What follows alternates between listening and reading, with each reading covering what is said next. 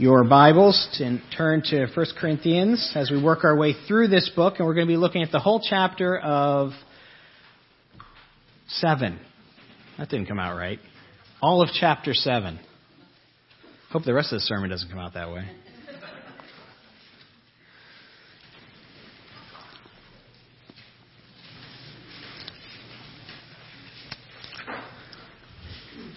It's on page 1778 of the Pew Bible. I'd like to encourage you to open up there and leave it open there. I'll be referring to the text throughout the sermon. In Joy Davidson's book, Smoke on the Mountain, she writes this: "Unfortunately, man cannot for long endure the common sense of God." Isn't that great? Side by side with Christianity, and often mistaken for it, there has always existed a dark Eastern religion of despair. Perhaps it first came out of an exhausted and overpopulated India, where the Lord Buddha decided long ago that this life is a mess. The religion of despair often achieves a stoic and ascetic nobility, very impressive to those who are impressed by dramatic gestures. Yet it is the very opposite of the true gospel. The Christian gives up his own desires for the love of others. The Eastern ascetic renounces the world because he thinks himself too good for it. Pride aping love, she writes. It is the devil's best trick. That's the human heart. Asceticism has always been a tempting replacement for the gospel. And that's what the Corinthians are struggling with here in chapter 7. Asceticism. Impressive outward displays. So they write to their father in the faith, Paul, and they ask him, "What do you think about celibacy?" And he writes the following: "Now for the matters you wrote about. It is good for a man not to marry. But since there is so much immorality, each man should have his own wife, and each woman her own husband. The husband should fulfill his marital duty to his wife, and likewise the wife to her husband. The wife's body does not belong to her alone, but also to her husband. In the same way, the husband body does not belong to him alone, but also to his wife. Do not deprive each other except by mutual consent and for a time, so that you may devote yourselves to prayer. Then come together again, so that Satan will not tempt you because of your lack of self-control. I say this as a concession, not a command. I wish that all men were as I am. But each man has his own gift from God. One has this gift, another that. Now to the unmarried and the widows I say, it is good for them to stay unmarried as I am. But if they cannot control themselves, they should marry. For it is better to be married than to burn with passion. To the married I give this command, not I but the Lord. A wife must not separate from her husband, but if she does, she must remain unmarried, or else be reconciled to her husband, and a husband must not divorce his wife. To the rest I say this, I, not the Lord. If any brother has a wife who is not a believer, and she is willing to live with him, he must not divorce her. And if a woman has a husband who is not a believer, and he is willing to live with her, she must not divorce him. For the unbelieving husband has been sanctified through his wife, and the unbelieving wife has been sanctified through her believing husband. Otherwise your children would be unclean, but as it is, they are holy. But if the unbeliever leaves, let him do so. A believing man or woman is not bound in such circumstances. God has called us to live in peace. How do you know, wife, whether you will save your husband? Or how do you know, husband, whether you will save your wife? Nevertheless, each one should remain in the place in life that the Lord has assigned him, in which God has called him. This is the rule I lay down in all the churches. Was a man already circumcised when he was called? He should not become uncircumcised. Was a man uncircumcised when he was called? He should not be circumcised. Circumcision is nothing, and uncircumcision is nothing. Keeping God's commands is what counts. Each one should remain in the situation which he was when God called him. Were you a slave when you were called? Don't let it trouble you, although if you can gain your freedom, do so. For he who was a slave when he was called by the Lord is the Lord's freedman. Similarly, he who was a free man when he was called is Christ's slave. You were bought at a price. Do not become slaves to men. Brothers, each man as responsible to God should remain in the situation God called him to. Now, about virgins. I have no command from the Lord, but I give a judgment as one who by the Lord's mercy is trustworthy. Because of the present crisis, I think it is good for you to remain as you are. Are you married? Do not seek a divorce. Are you unmarried? Do not look for a wife. But if you do marry, you have not sinned. And if a virgin marries, she has not sinned. But those who marry will face many troubles in this life, and I want to spare you this. What I mean, brothers, is that the time is short. From now on, those who have wives should live as if they had none. Those who mourn as if they did not. Those who are happy as if they were not. Those who buy something as if it were not theirs to keep. Those who use the things of this world as if not engrossed in them. For this world in its present form is passing away. I would like you to be free from concern. An unmarried man is concerned about the Lord's affairs, how he can please the Lord. But a married man is concerned about the affairs of the world, how he can please his wife. And his interests are divided. An unmarried woman or virgin is concerned about the Lord's affairs. Her aim is to be devoted to the Lord in both body and spirit. But a married woman is concerned about the affairs of this world, how she can please her husband. I'm saying this for your own good, not to restrict you, but that you may live in a right way in an undivided devotion to the Lord.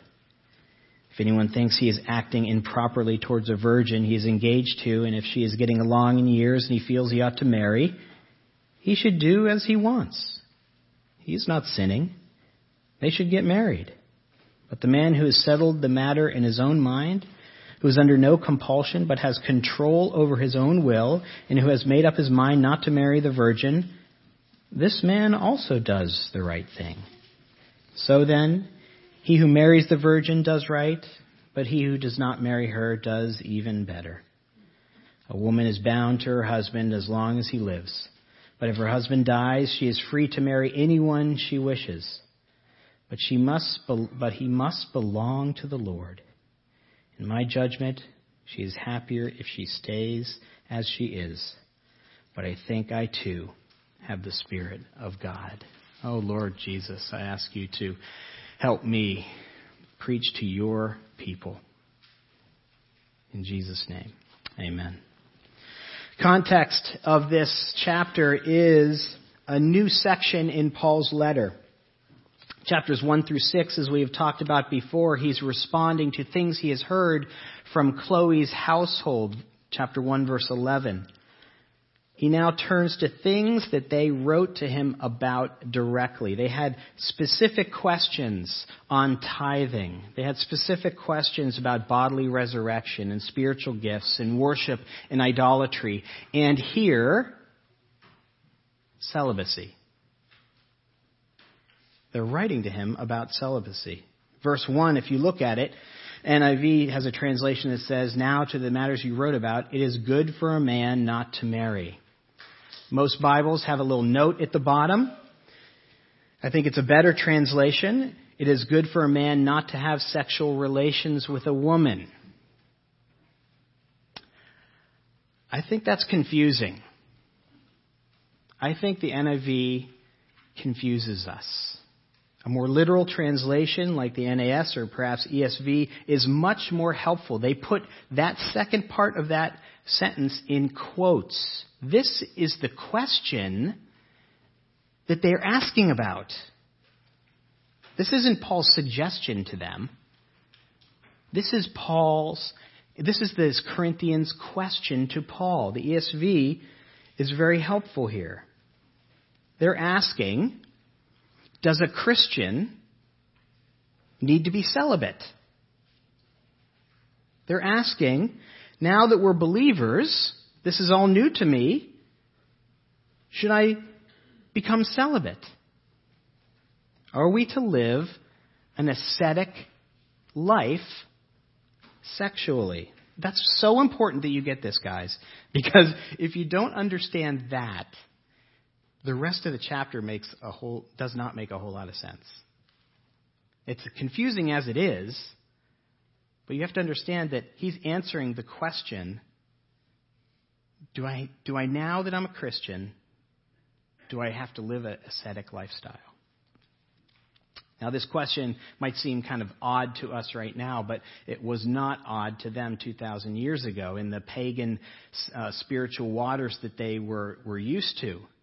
Because in paganism, it swung in two wild directions. And as a matter of fact, you see the two wild directions side by side here. In verse 12 of chapter 6, Paul's dealing with sexual immorality. We talked about that last week, or the week before last. And their question is, listen, we're hearing this slogan, everything is permissible. I mean, paganism swung in the direction of either license or legalism. And here we see them side by side. Can I do anything I want now that I'm forgiven? Or do I have to live an ascetic lifestyle now that I'm forgiven? Here we see the polar opposite that Paul is dealing with, celibacy. There's always a temptation in the human heart, always a temptation, guys, for us to make our religious pursuits ascetic, outside, make the physical spiritual, make denial and severity of life in certain areas spiritual. Through history, we know of an Egyptian soldier named Pachomius. He gave his life to Christ around 315 A.D. He was serious about his new faith and determined to grow, and so he became a disciple of Palemon, an early ascetic who taught Pachomius the lifestyle of self-denial and of severity of life being the path to Christian maturity. In early Christianity, that was the model that was most prevalent. These ascetics wandered the desert alone. You probably know of them. They fasted and they prayed. They were in solitude, hermetic. Many went to extremes of eating nothing but grass or living in trees or refusing to wash. These are all ascetic lifestyles. Basically, it came down to the 3 S's, which is silence, solitude, and severity. That's the way to achieve Christian maturity. Silence, solitude, and severity of life. And so Pachomius' early training consisted of these, and it went on for years until he began to consider. He began to ask questions about the ascetic lifestyle. Questions like, how can you learn to love someone if you're not around anyone? Questions like, how can you learn humility living alone? How can you learn kindness or gentleness or goodness in isolation? How can you learn patience unless someone tests your patience?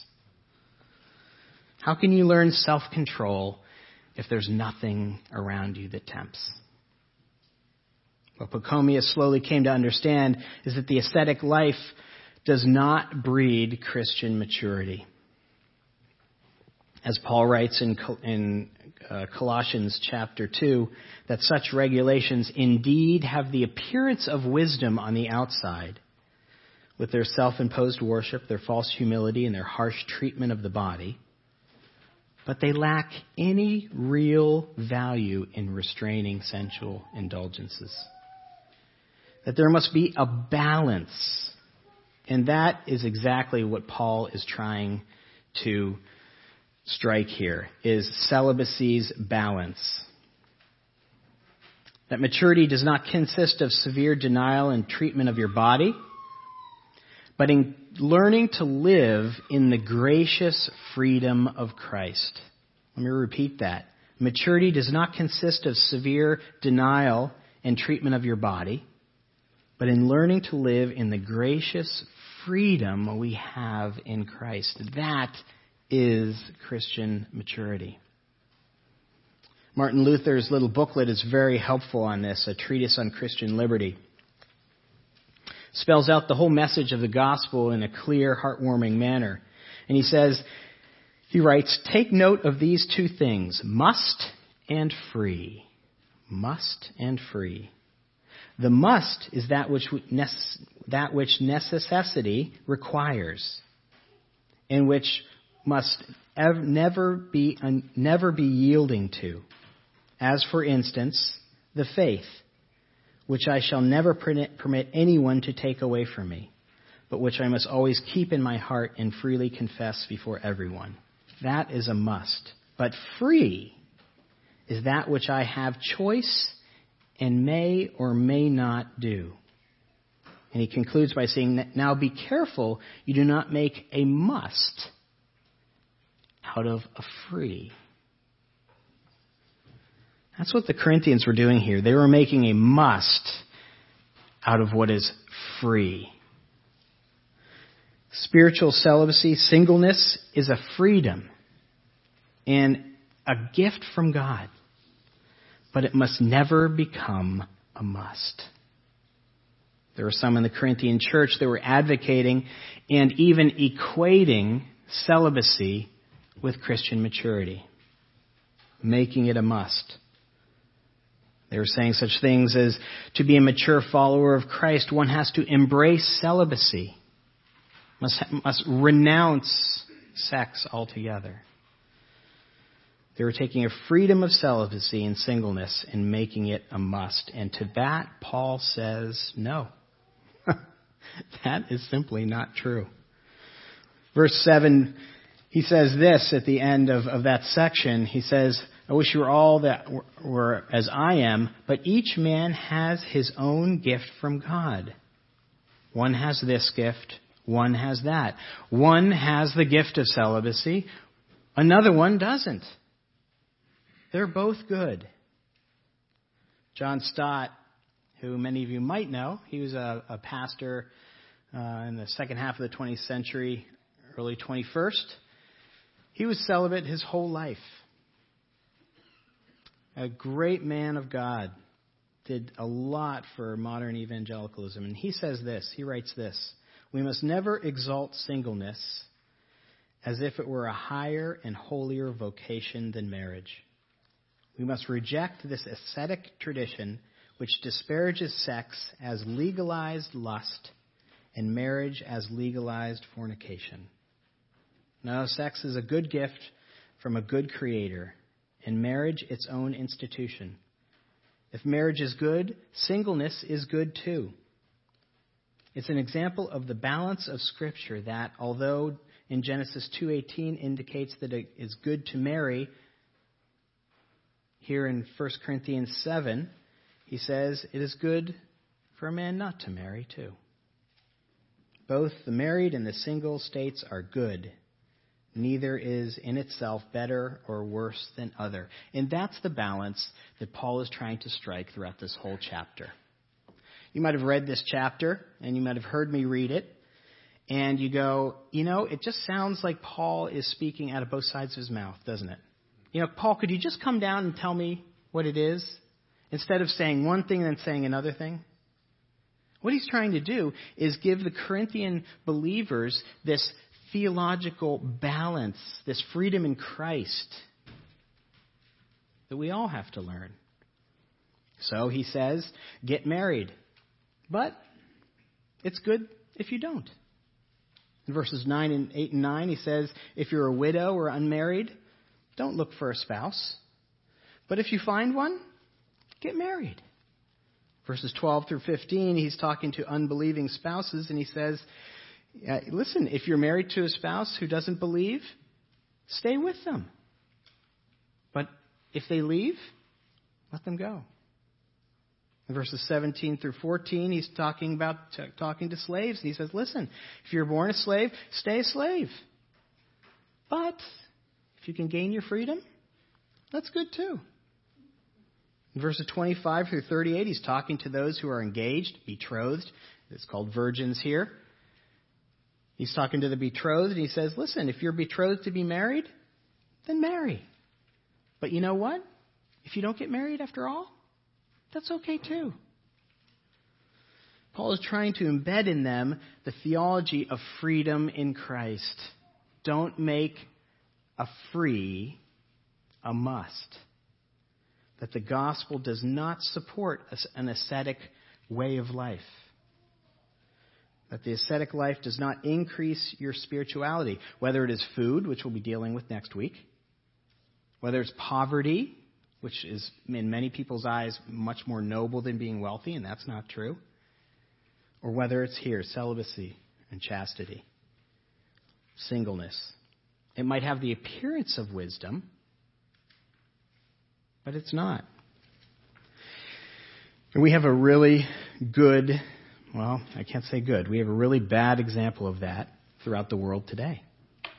The Catholic Church. They demand that priests take a vow of celibacy. And to that, I want to tell you, Paul says, no, that's not biblical. It might appear noble and spiritual and mature, but it really isn't. And we'll talk about that momentarily. So Paul's going to great lengths here to tell the Corinthians and us that the gospel does not demand you abstain from sex and marriage. The gospel doesn't demand that you adhere to secondary issues. Here, John Calvin is very helpful. If you know John Calvin, he wrote the Institutes, which is really the first systematic theology the church really had. And in that, he talks about something called adiaphora. I know that's a weird word, adiaphora, but it just means things indifferent, things, secondary issues. And according to Calvin, he talks about three aspects of our freedom in Christ that I want to tell you about, because it's very helpful. First, Calvin writes, the Christian is free in his conscience from the terrors of the law. This is the first freedom. And this is the great freedom that we gain in Christ. We gain a great freedom in our conscience, in our mind, from the terror of the law. Think of what the law demands of us. Think of the wages of sin the law demands. And that's the great freedom we have in Christ, people. If you have put your faith in Christ, that the law holds no terror for you. Because although your heart will say you have to perform, you have to obey the law in order to get to heaven, Christ obeyed the law for you. That's his perfect life. That's Hebrews 4:15. He was tempted in every way, yet did not sin. The law holds terror for the wages of sin is death. The law can be a terror when you read it. But Christ fulfilled that too, didn't he? He went to the cross. He paid your debt of sin. That's what the gospel is all about. This freedom from the terror of the law. And Romans 8 tells us that our conscience, our minds are free from the being bound to fear. Romans 8:15. We are free from the terror of the law. Brings us to Calvin's second freedom, which is a believer has a freedom in conscience to obey the law.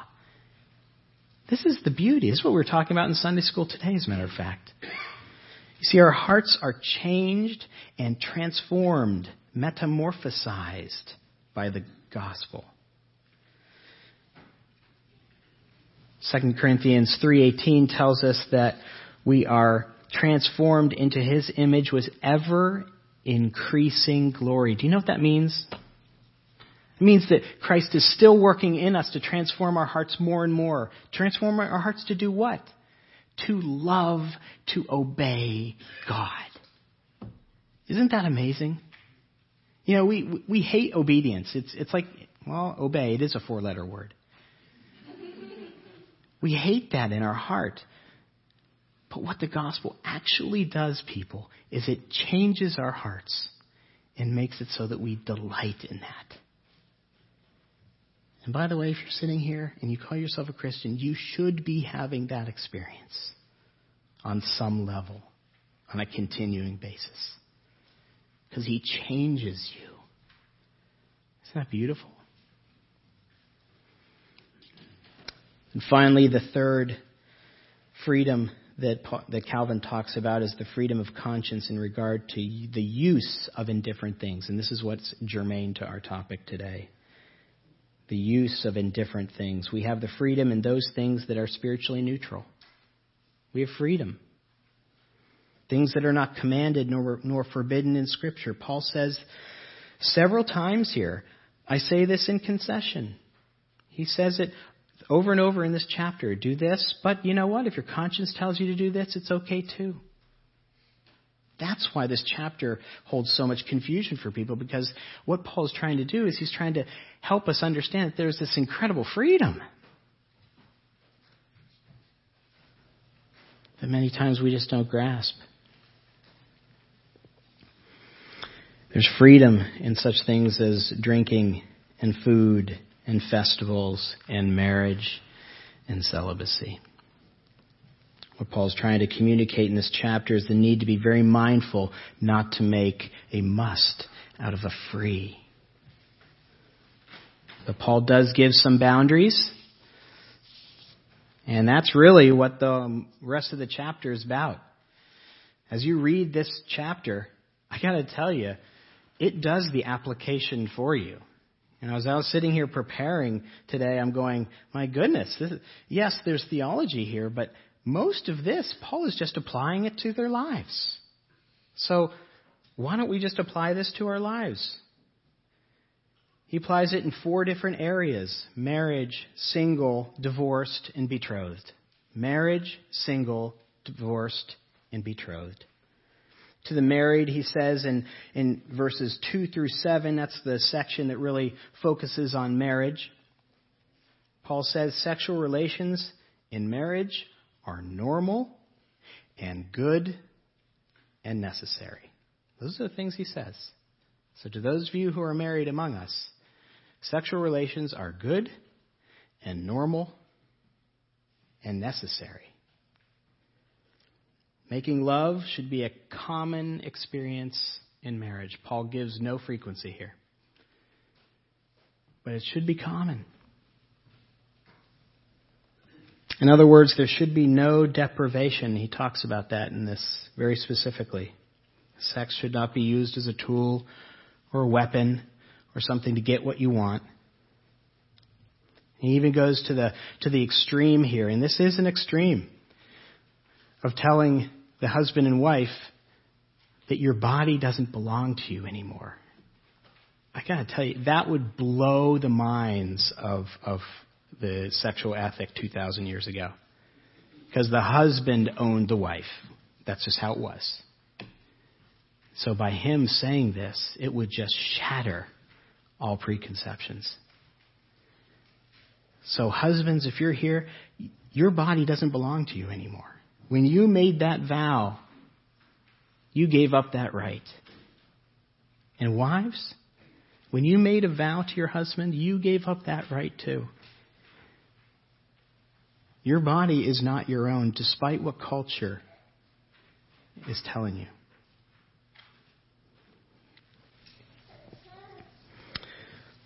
Then Paul makes a celibacy concession in marriage in verse 5. Did you see it?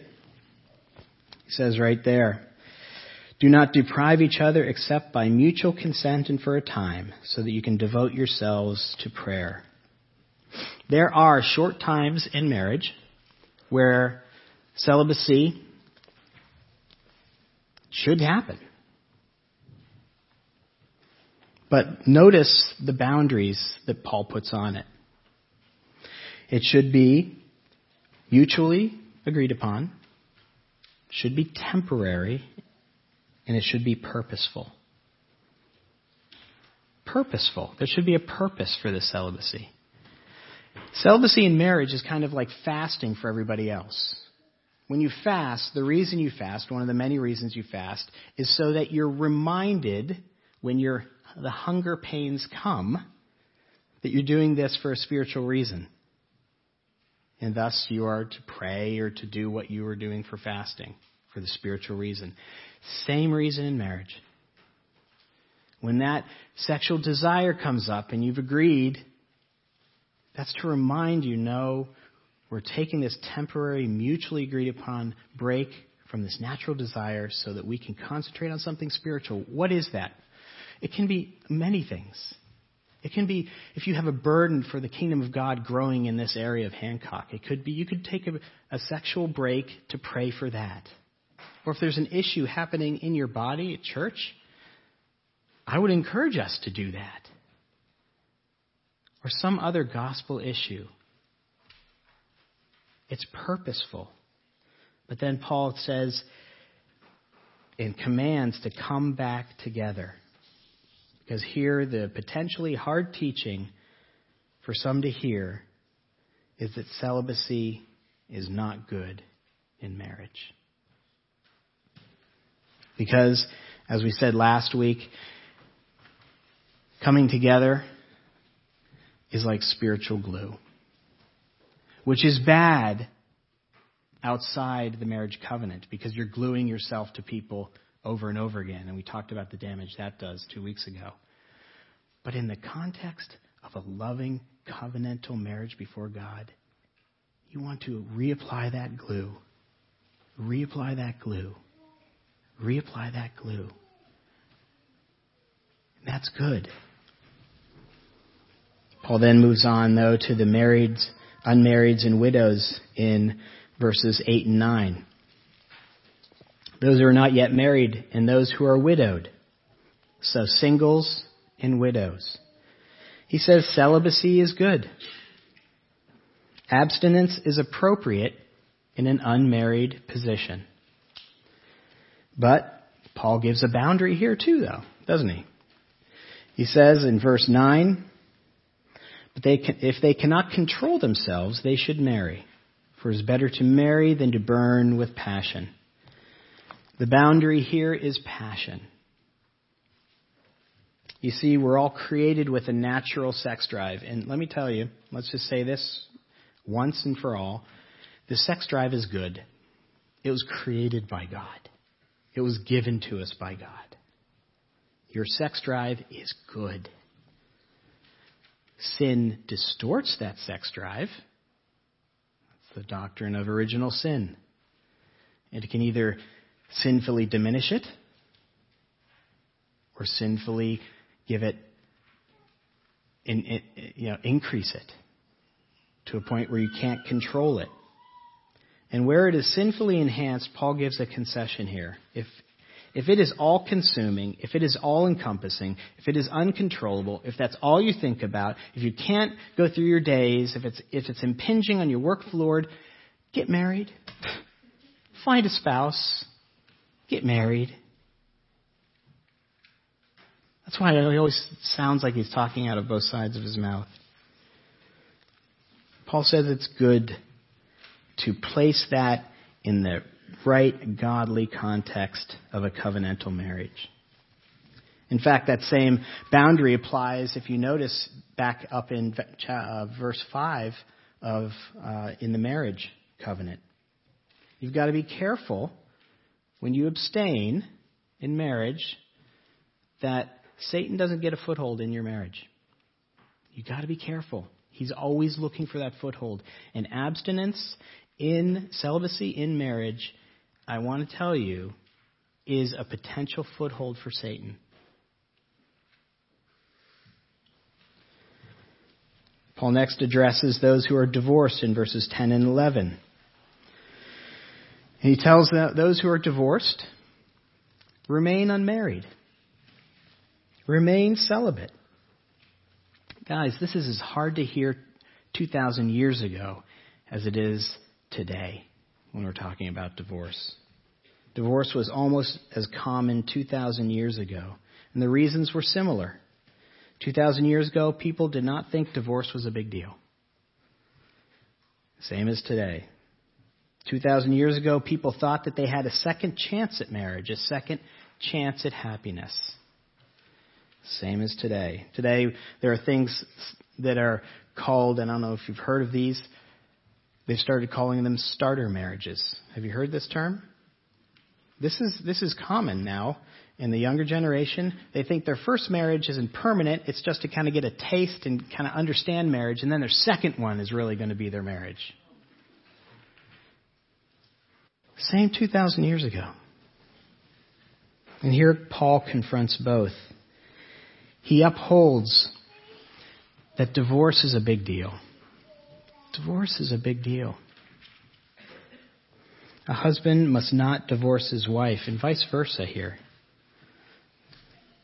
Those are imperatives. Those are commands.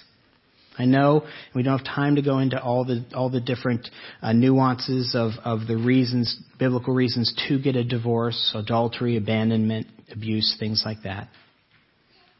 But the big brush is Paul elevates divorce to being a very big deal. And secondly, he gives two options once you're divorced. And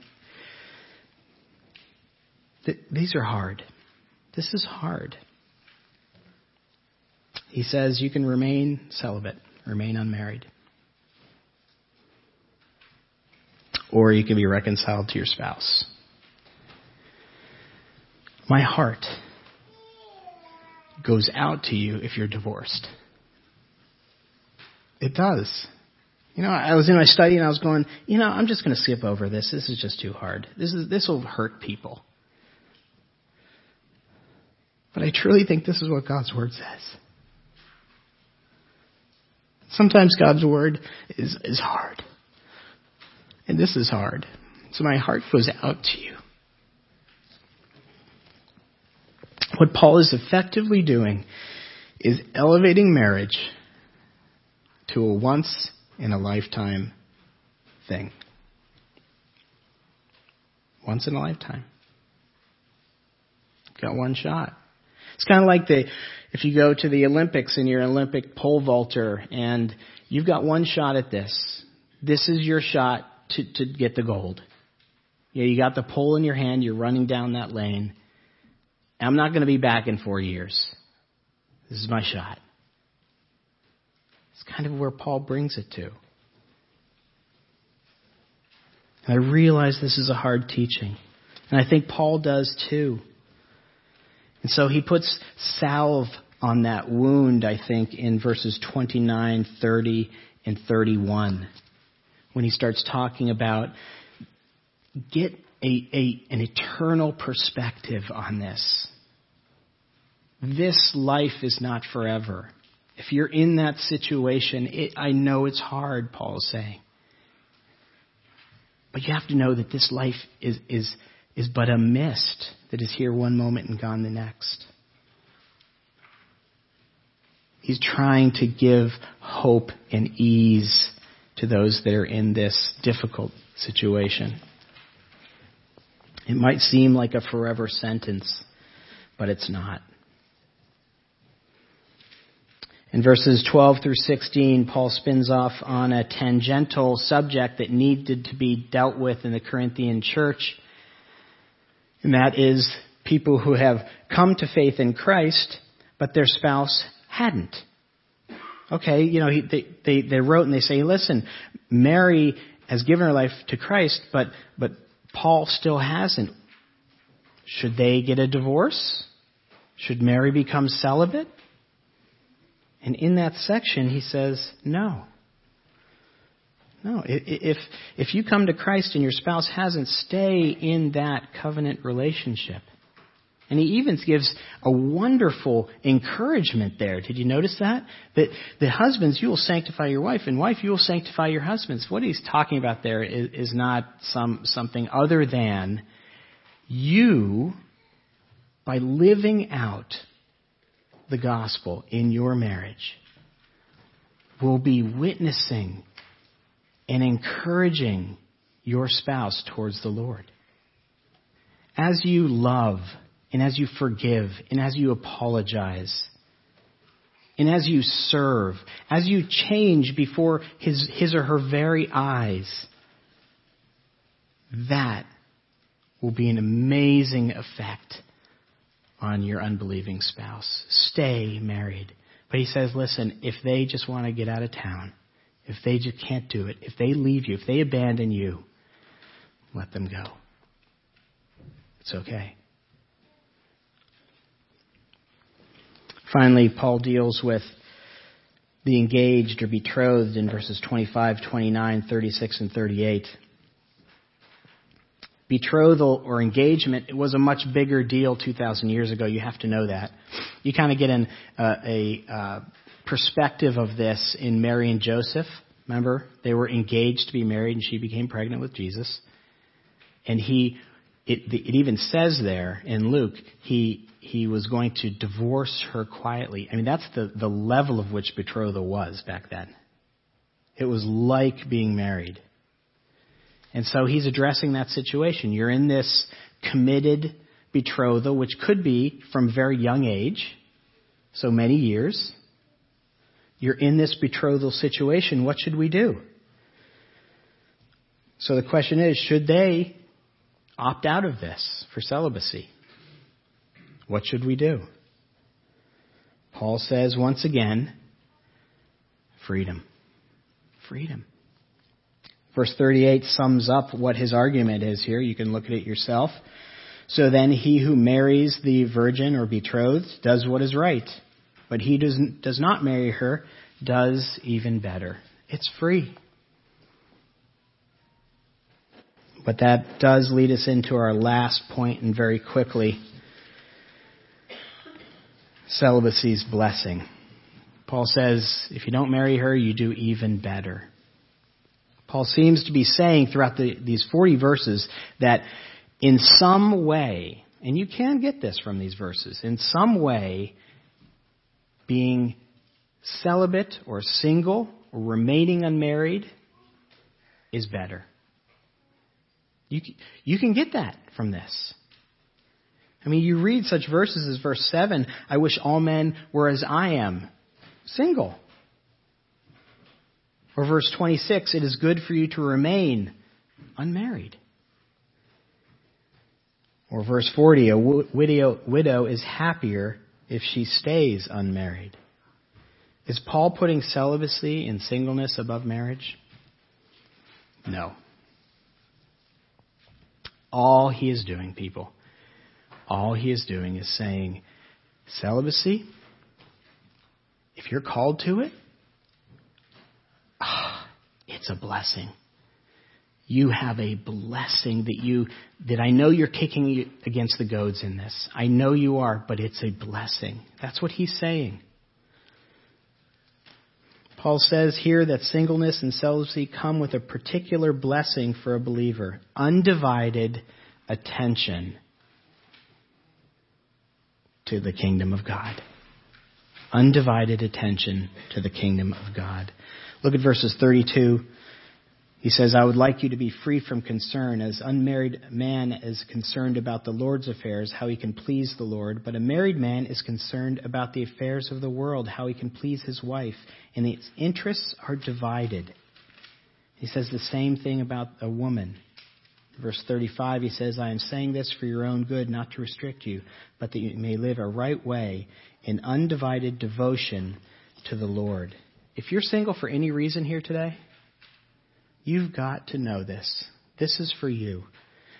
Consider it a blessing from God. Begin to reorient your thinking.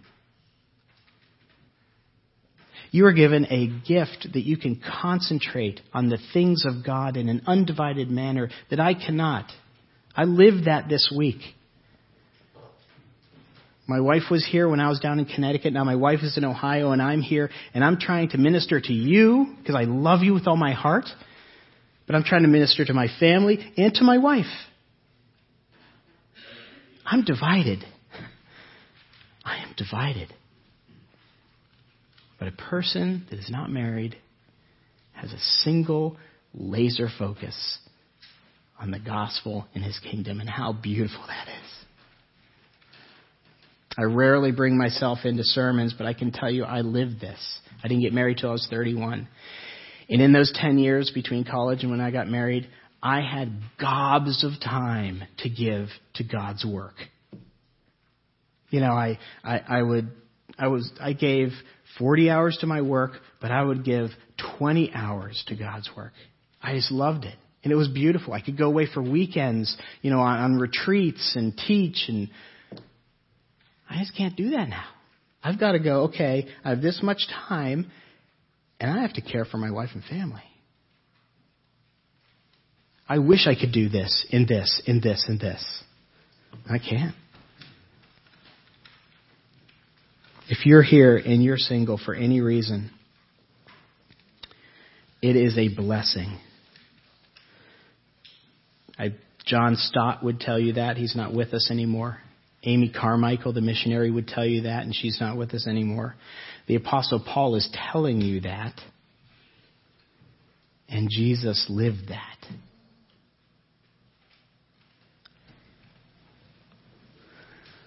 The serious nature of furthering God's kingdom, that is the application here for you if you're single. Take very seriously that you've been given a blessing, and throw yourself into the work of the Lord. Think of what Paul says through the Spirit's inspiration. God is so serious about building his kingdom here on earth that we're to spend time praying about it. That's what we just did through the Lord's Prayer. Your kingdom come, your will be done. He's so serious that we're to give our lives to it. And he's so serious about bringing God's kingdom here that Christ came and gave his life for it. Let's pray. Father God, I thank you for your word. Spirit, no winsome presentation or good turn of words can change a heart, but you can through your word, and I pray that's true. In Jesus' name, amen.